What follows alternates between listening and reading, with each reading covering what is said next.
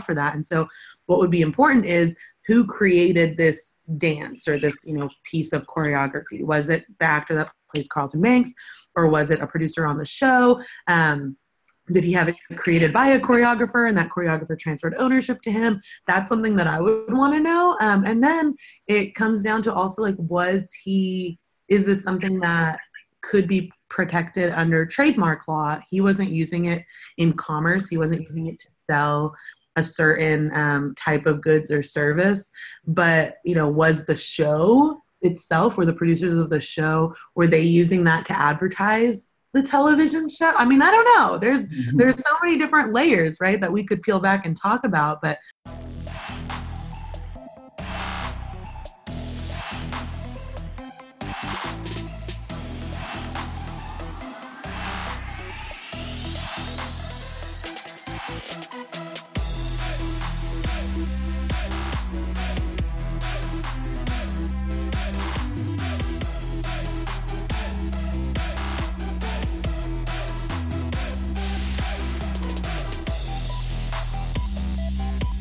So, hey, y'all, I'm back. I'm back with another one.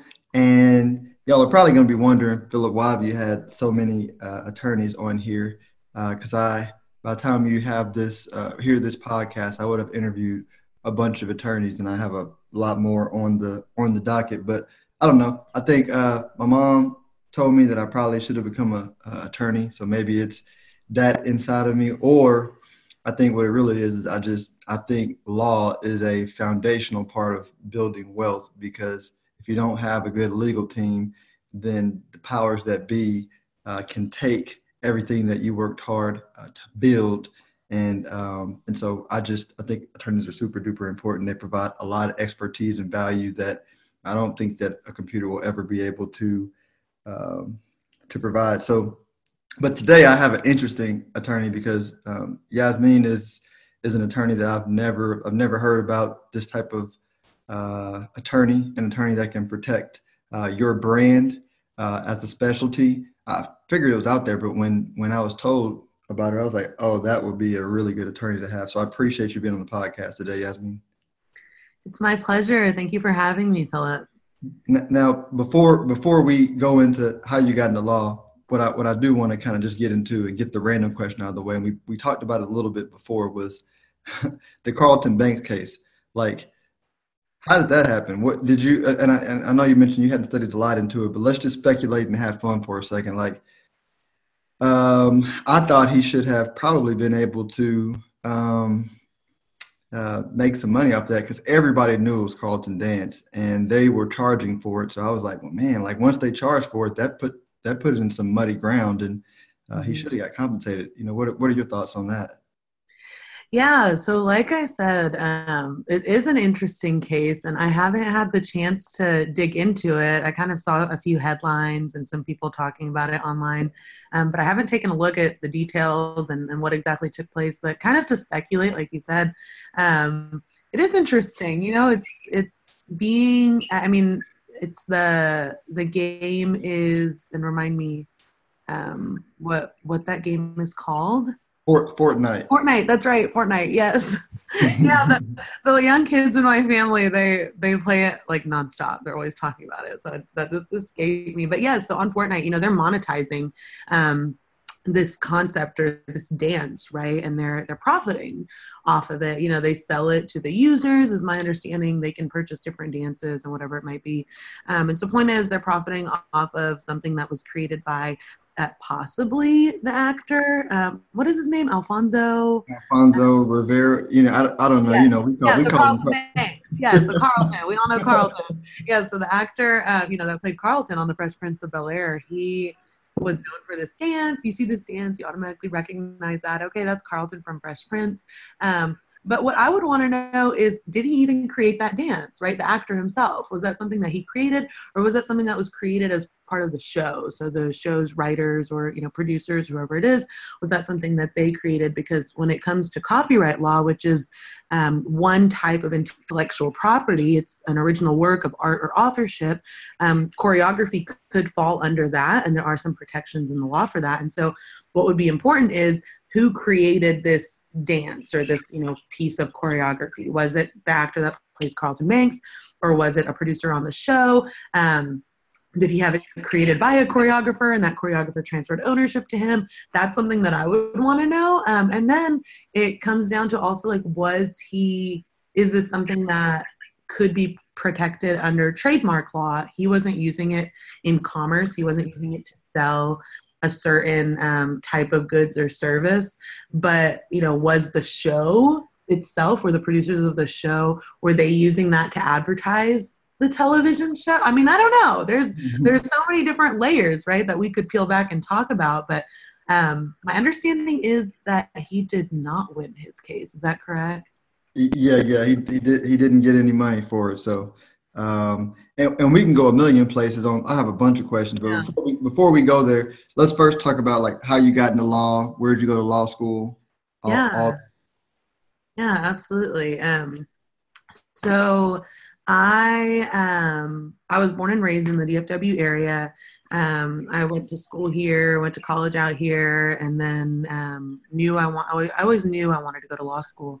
I always thought I would go into criminal defense. That was my plan. I was and still am very passionate about criminal justice reform and the criminal justice system, and just fascinated by the field of criminology in general. And so in college and undergrad, I went to UT Arlington. It was right down the street from me. I grew up in Euless, which is in the Mid-Cities area. Mm-hmm. And so I, went to school there, studied criminology and criminal justice. My husband and I got married between college and law school. And so during that time I was applying to law schools also. And I went to Texas A&M for law school. And so once I started there, like I said, I was very passionate about criminal justice and criminal justice reform. So my plan was, okay, I'm, making a beeline to the criminal defense field, right? Like I already know what I'm doing. I'm not worried about anything else. And I interned with a criminal defense attorney that first summer, which I was really excited about. And it was a good experience, but it was an eye-opening experience, most importantly. And so the attorney I interned with, he did a lot of appeals work. He did a lot of criminal defense work locally in Tarrant County. And I just realized that it was not everything I thought it to be, right? It's certainly not anything like you see on TV. And I wasn't expecting that necessarily, but I was expecting a lot more work directly with clients and working on, or working, with the courts, and really time in the court, defending my clients and doing what, making sure that justice is, excuse me, I'm so sorry, I apologize. No, you're good. Edit that out. Sorry about that. Duty calls. Yes, I apologize. But so I had envisioned it to be something totally different, right? And it wasn't. It was a lot of plea bargains. Okay. And that's okay. That's the reality of it. I think the statistic, at least a few years ago when I was in school, it was like 97% of cases are pled out.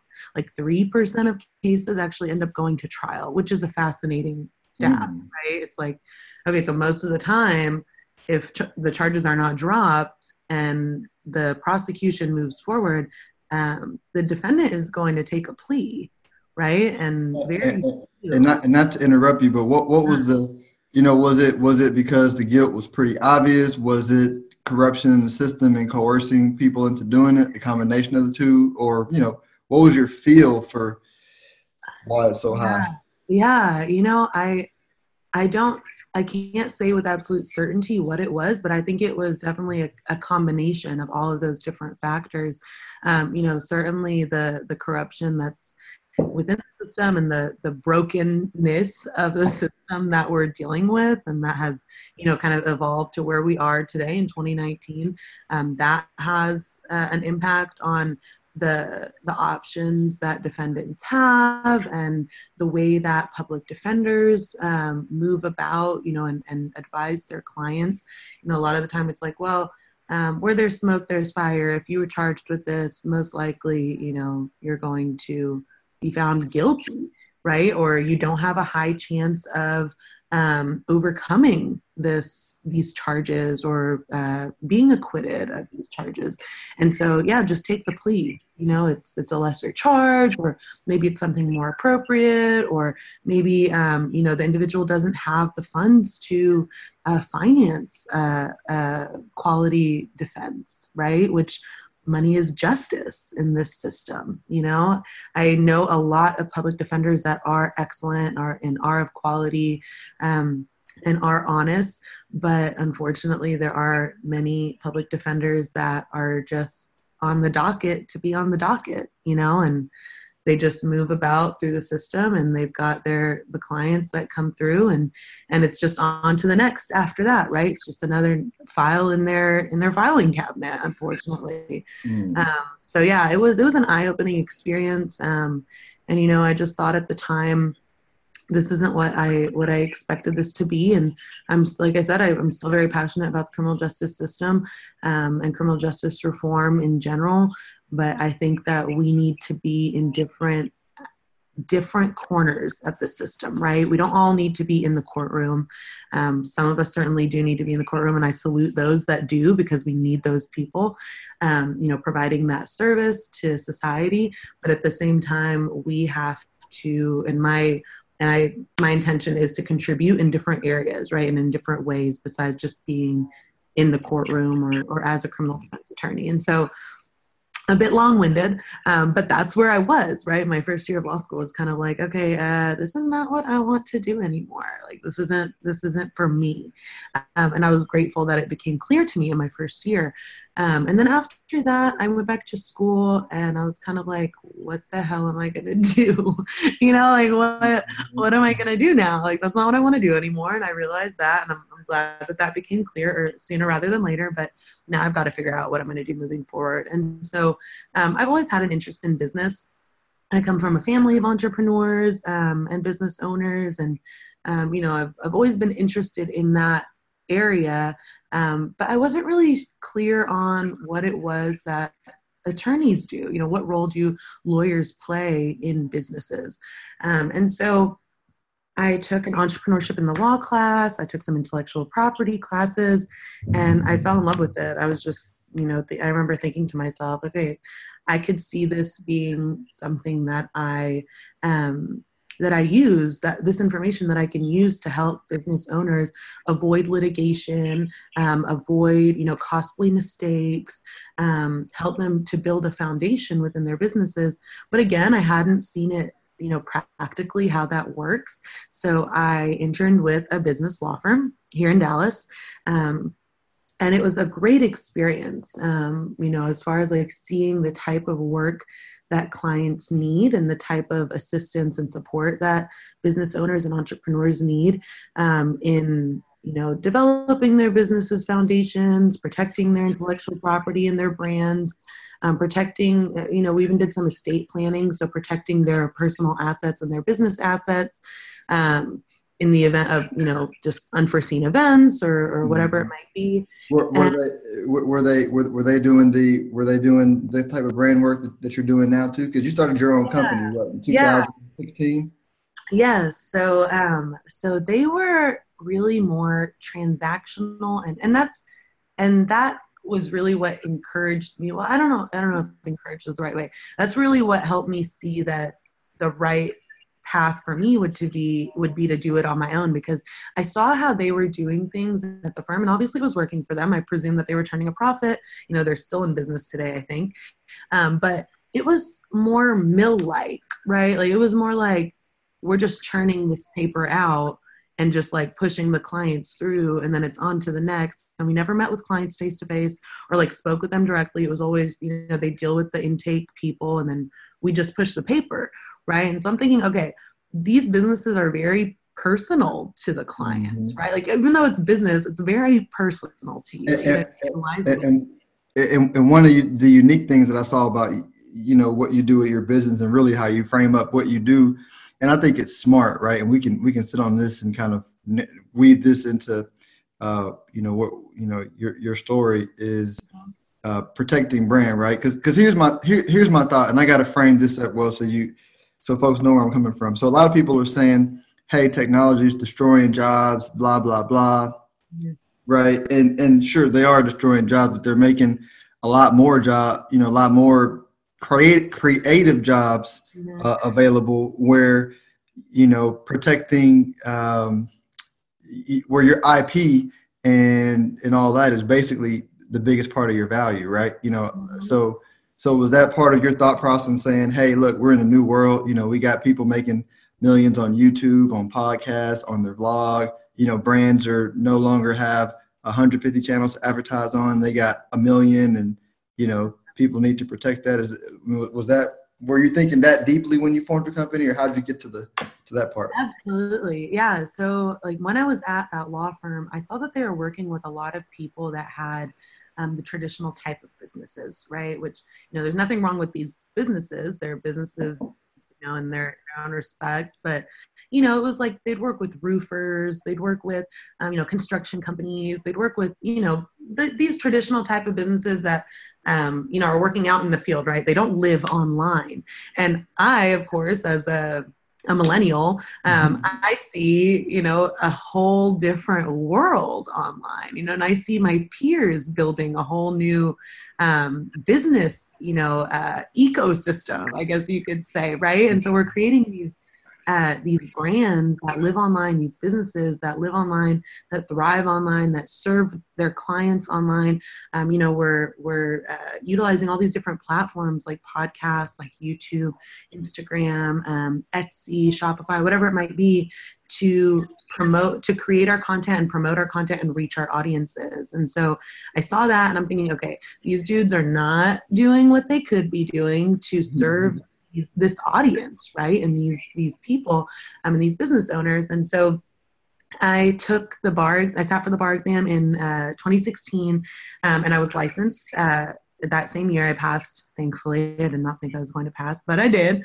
And so we did that. And then after that, I started taking clients, and I was building my brand at that point, developing my website, figuring out who it is I want to serve, what service offerings am I going to provide, what help do my clients need, or the people that I do want to serve, what do they need and how can I best serve them? And that's where, YSH Law Firm was born. I officially launched it the summer of 2017, which was great. It was well received, and a lot of people were kind of like, wow, I never even realized I needed this sort of help in my business. And that's the thing, is that a lot of what I work with my clients on and that I help, support my clients with, it's not required by the law necessarily to take these steps in order to start your business. You can start your business without building a solid legal foundation. But the problem is when later on, as problems arise, it's going to be much more costly, expensive and time consuming for you to clean up that mess had you not, versus doing it right the first time around, doing it right early on and laying that solid legal foundation and laying the groundwork and then building your business upon that. Absolutely. Yeah, it's the same with financial planning. So let's get into some of the questions then, right? Because one of the things that I think about when it comes to, brand law is like the gray areas, right? So for example, let's say I'm having I'm putting out content to promote my business, and you see these people that will do a clip of CNBC or something, in their content and then give commentary on it. Like when you do stuff like that, is that not legal?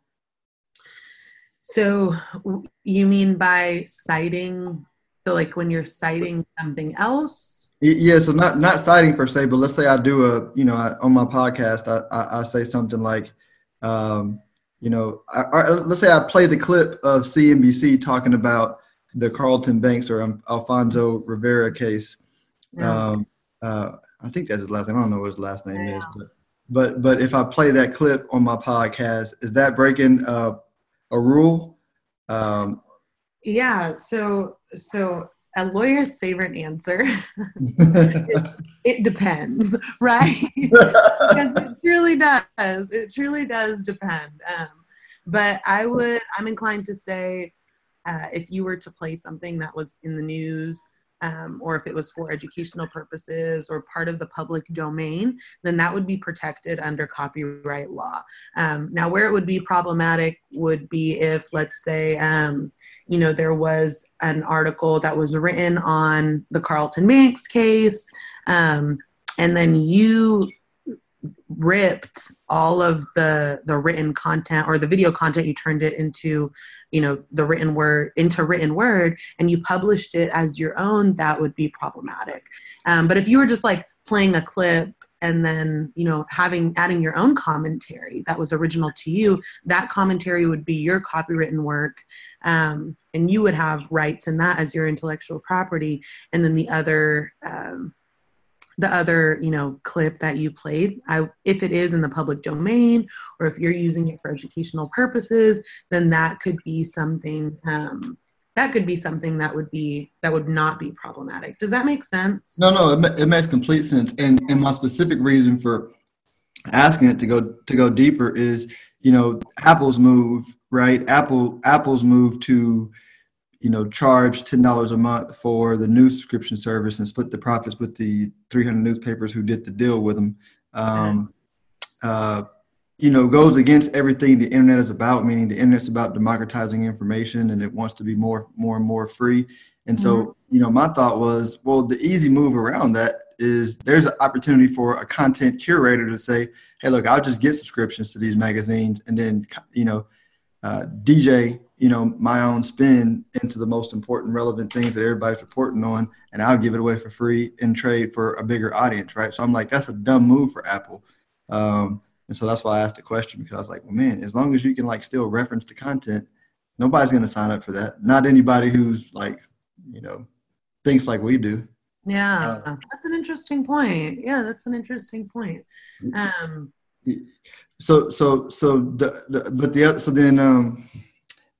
The other question that I have too around protecting your brand is give me some examples around one of the newer businesses that you're working with and something you might tell them to think about planning for, right? Because a lot of what I would assume you do is in advance saying, hey, you ought to think about these 3 things that you're probably going to, you can't protect everything, but these are big things that you need to make sure you protect yourself from.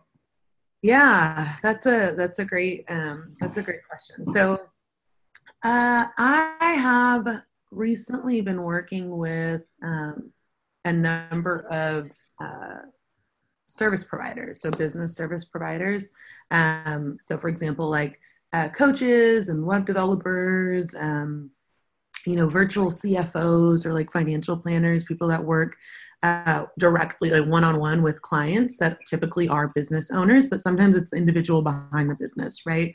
And so I've noticed that, and we can talk more about why it's so important for those service providers to have, brand protection in place.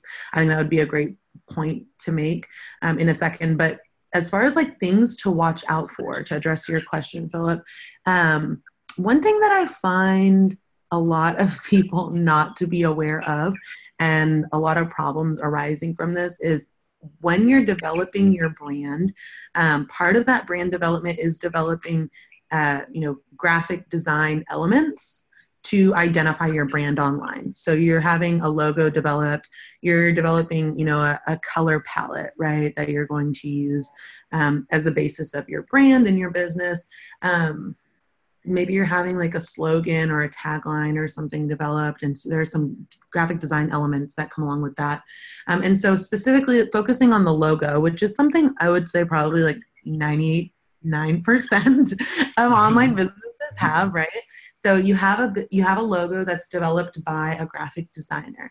And so what I'm seeing a lot of people struggle with and experience problems with later on, sometimes months or even years after having the logo developed, they begin using the logo as a trademark, which is a piece of intellectual property that identifies the source of goods or services. So I'm using this logo to identify the source of my coaching services, for example, right?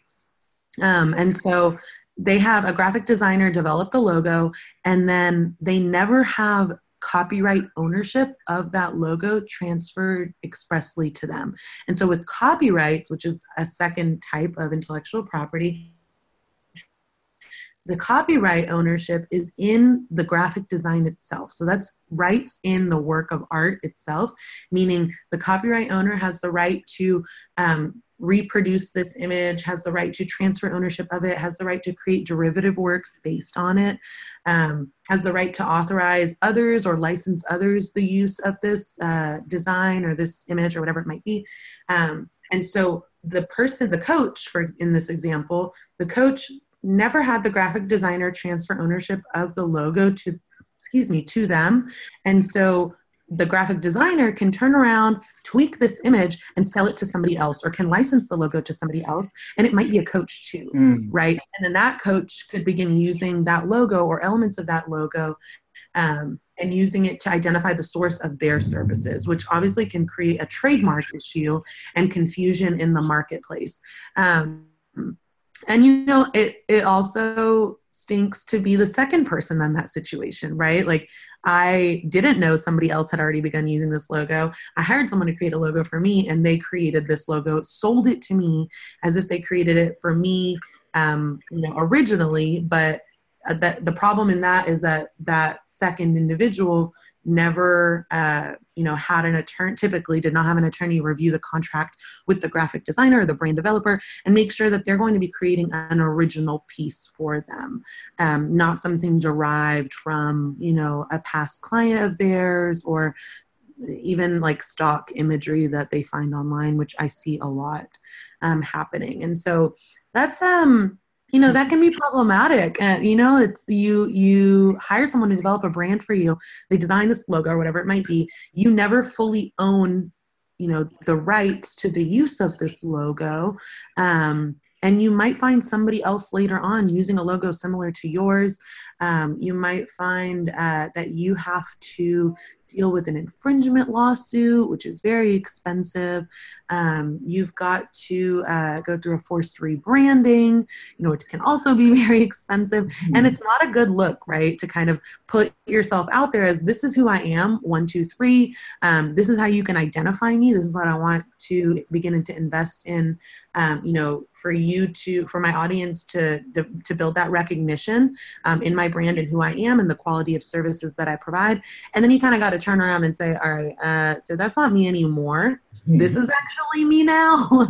You know what I mean? It's just not a situation you want to find yourself in. And so that's where it comes in. Like, we have to be proactive when it comes to that stuff. We don't want to be doing that damage control later on.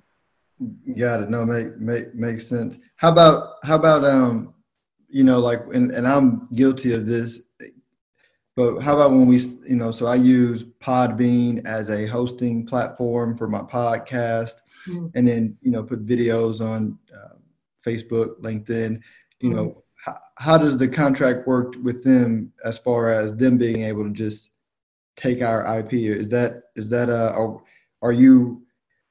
Are we relatively protected, or how does that all work? So that's something that I think can be a big issue down the road, like, if we don't have that protected appropriately. Yeah, that's a great question. So, again, it depends. It depends on the specific platform and the agreement that is signed with that platform. And so I'm not familiar with Podbean. I don't really know as far as Facebook goes, what their rights are in using your content, but you as the creator of that content remain the owner of that copyright, which means, again, you have this bundle of rights as a copyright owner, in that you can reproduce it, you can publish it, you can create derivative works based on it. And by derivative works, I mean you can create other pieces of content based on that, derived from that content, right? So if I've got a video, I can create a written blog based on, the transcript of that video, right? Mm-hmm. If I've got videos, I can turn them into clips or take screenshots of that and turn it into graphic, social media graphics or whatever it may be. And so it depends on the agreement that you have with them, and that making sure that you have not transferred ownership expressly in the copyright of that content. And typically that is not the case. But again, like I said, it depends on what the contract is that was signed. Now, like, do I own my content or do I own, whatever lives in this platform? So like a popular thing I see with business owners, especially service providers, is they create Facebook groups, right? You create Hmm. a Facebook group for your audience to kind of, join collectively and just have a space for your people so that you can speak to them and engage with them and so on. You don't own that Facebook group, right? You don't own that list of individuals. And that's why it's so important. And this is kind of outside of brand protection, but definitely within the realm of business and business development is you want to make sure that you're maintaining a list and an email list of those individuals and of those members, because that is something you truly own, right? You don't own the Facebook group platform. You don't own, Podbean. You don't own whatever it is, unless that's in your contract, which I doubt. But yeah, that's something that you want to be conscious of is, okay, I want to utilize, there's nothing wrong with utilizing these different platforms. It's great actually to do that if it, helps you to promote your business and helps you to reach your audience and get your message to, to those that need to hear your message. But be conscious of, let me make sure that I'm not signing over ownership of my content, or I'm not allowing them the right to reproduce this or, create derivative works based on it.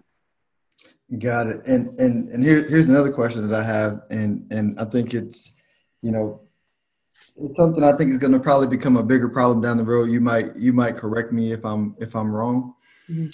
But for example, so I'll just I'll use my business for example. So basically, I basically own two companies. I have a media company and a wealth management company, and my wealth management company is the client of my um Media company. media company, that I produce content for. But I'm basically doing the work for both of them.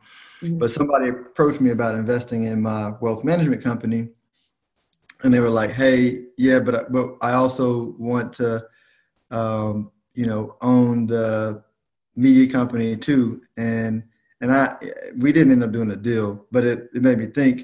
I was like, yeah, that is probably the most valuable part of what I'm doing is if people really understand, it's it's more value than my wealth management company because it's going to grow it and you know it's it's forward thinking and all that kind of stuff. But my point was, I think every business is going to have a media company if they're smart in how they sell moving forward, Mhm. and um, it'll create like a gray area like that moving forward. Because I hadn't thought about it. I was like, wait a minute, they are kind of combined. And how do you separate it out? And how do you really get the value? And how do you create clarity around the deal? But is that something that you've thought about, advised about, or just what are your thoughts on it? Yeah. So I'm not totally clear on what your question is, but I'm going to try to answer it Okay, based yeah, on, yeah, and based on, huh?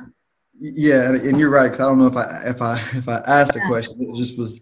I want your thoughts on the whole situation. Yeah. So like maintaining separation when there are really close endeavors, like the one that you've described, and I see this with a lot of different clients, is they'll have different endeavors or different ventures or different projects that they're working on, and maybe there is some overlap. Maybe one does serve the other, or vice versa. Maybe they share resources. And maybe you are that resource, right? But what's really important is making sure that there is a separation as far as the entities go Hmm. and the finances. And so let's say I have my, law practice, just kind of a different spin on the example that you set forward. I have my law practice, and then I also have a media company. Now, I want to make sure that I have separation between my law practice and my media company, and that my law practice has its own entity, whether it's a corporation or an LLC. And Hmm. then my media company also has its own entity, a corporation or an LLC, whichever is appropriate. And then that way, if I decide to take on partners, um, or if I decide to take on a contract or take on debt, maybe I'm taking out a loan to grow, my media company, my law practice will not be accessible by the debt collector, right? My law practice will not, if there's a lawsuit in the in the scope of a project that I took on with my media company, my law practice is not accessible, in a lawsuit, in the event of a lawsuit, right? So I want to make sure that I maintain separation between the two. And that doesn't end just at, okay, I filed the paperwork at the Secretary of State and I've got an LLC for this one and I've got a corporation for this one. You really have to make sure that you operate as though they're two separate entities. And let me know really quickly before I keep going on. Is this answering your question? Is this what you meant? Yeah. Because, I don't know if it was just, great legal advice from my attorney set everything up, but I actually did have two LLCs and two EINs and separated finances and all that. But I hadn't really, I hadn't done that with foresight for this type of situation. Yeah. But I thought it was interesting. And so, yeah, you answered it, because I was like, I think I'm protected, and it was pretty clear when we were having the conversation what they would own and what they wouldn't own, because we had everything separate. It just was whether I wanted to take the deal or not. And, I chose not, but I was like, man, I got lucky because I just so happened to had already separated everything. Yeah.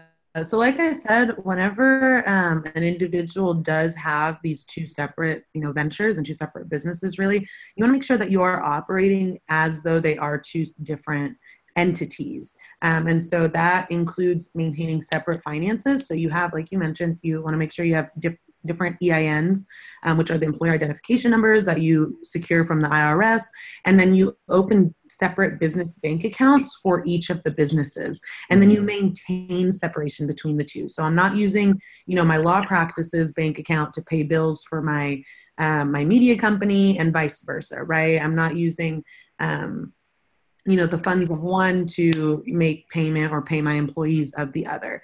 And having a really good accountant and CFO, really, there are so many virtual CFOs, you having someone that can help you maintain that separation and make sure that you're paying your employees correctly or paying your contractors correctly, and, your expenses are coming out of the right place. That goes a long way. And so, yeah, that's something to keep in mind. And as far as like taking on a partner or taking on a different type relationship within a business, you just want to make sure that the contract there, first of all, you want to make sure there is a written contract, right? You want to make sure there's a written agreement that makes very clear, what is this relationship going to be? What are the terms of the relationship? How we're going to operate? How are decisions made? How's compensation being made? All of those details. And that's something an attorney can help you with.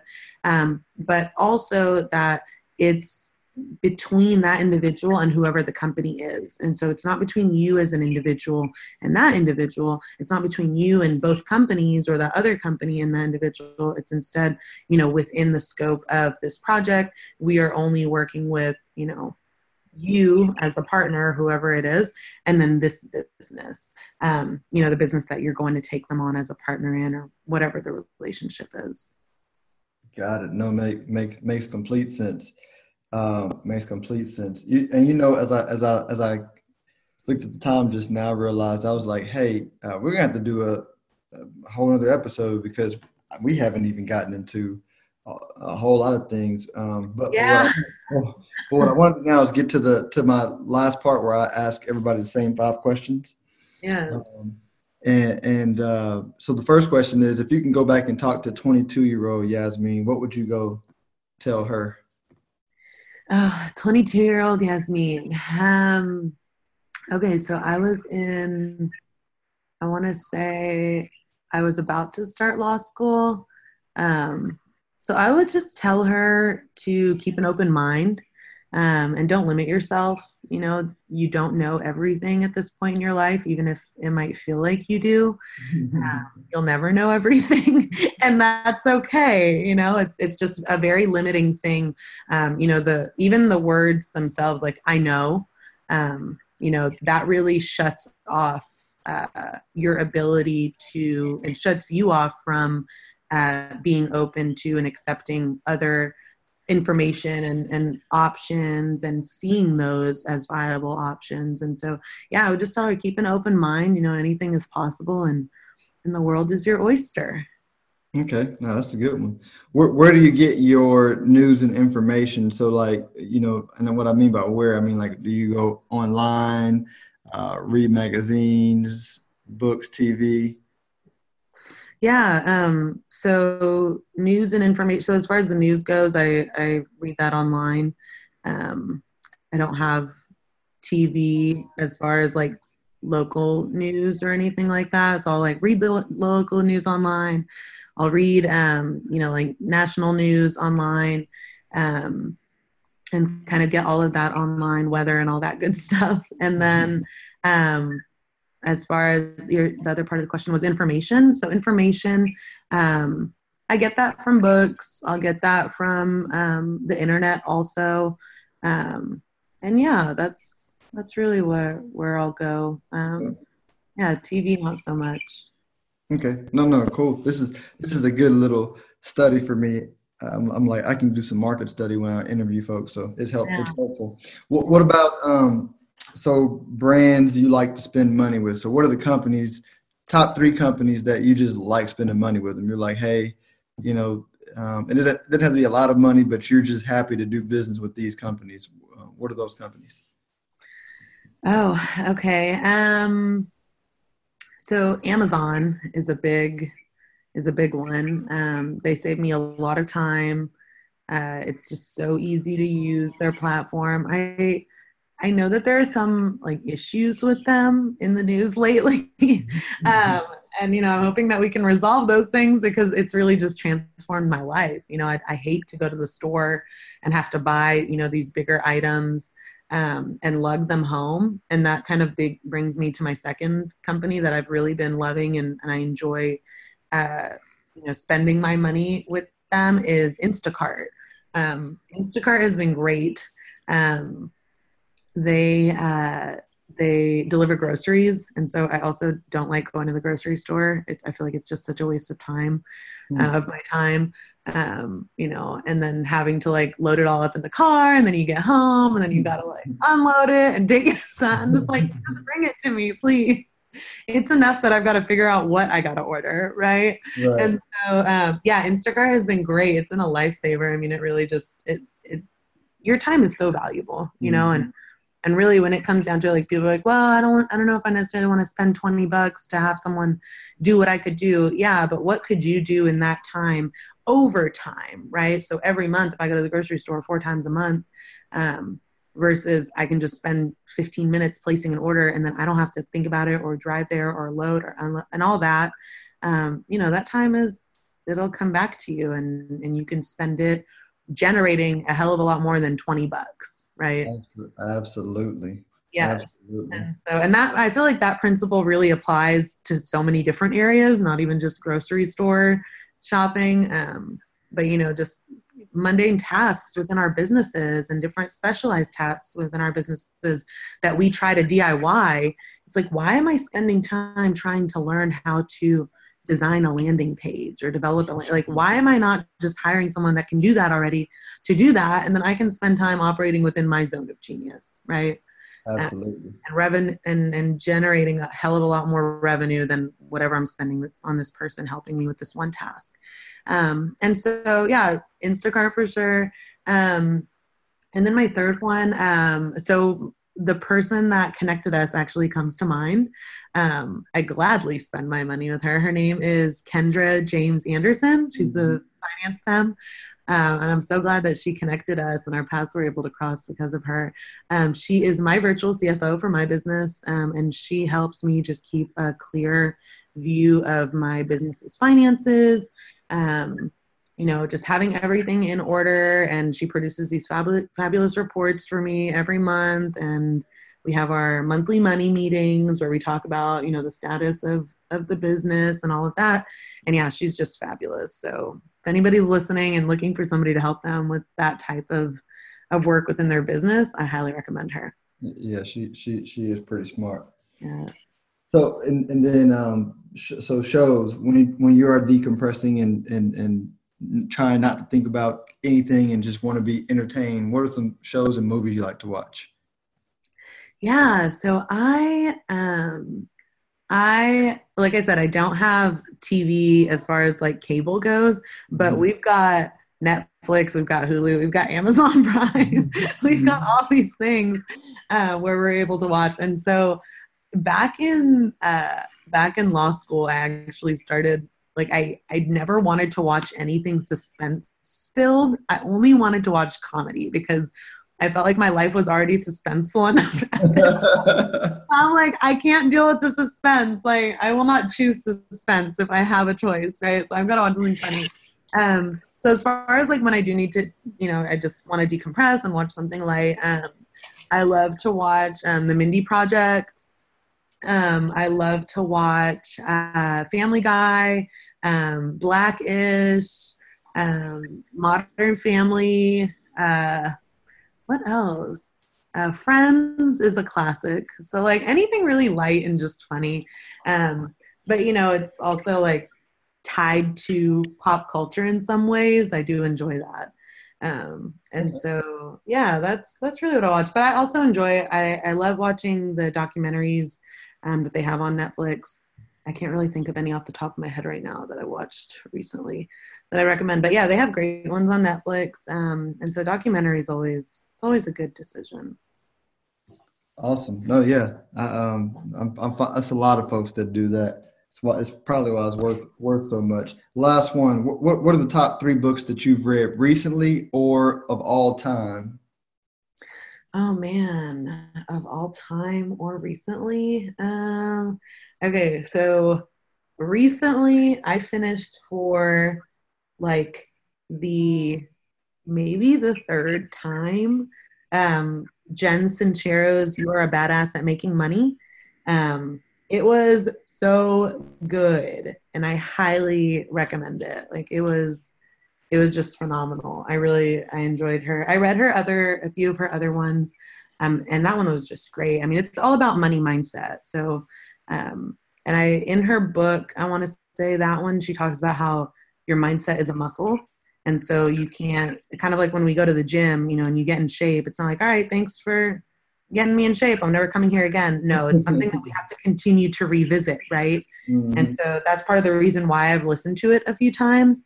And when I say listen to it, I love audiobooks. I wish I had the time to sit down and just read. But I find that, it's becoming more and more difficult to do that. And so I love listening to audiobooks in the morning. I'll listen to it at the gym, if I'm making lunch or whatever it might be.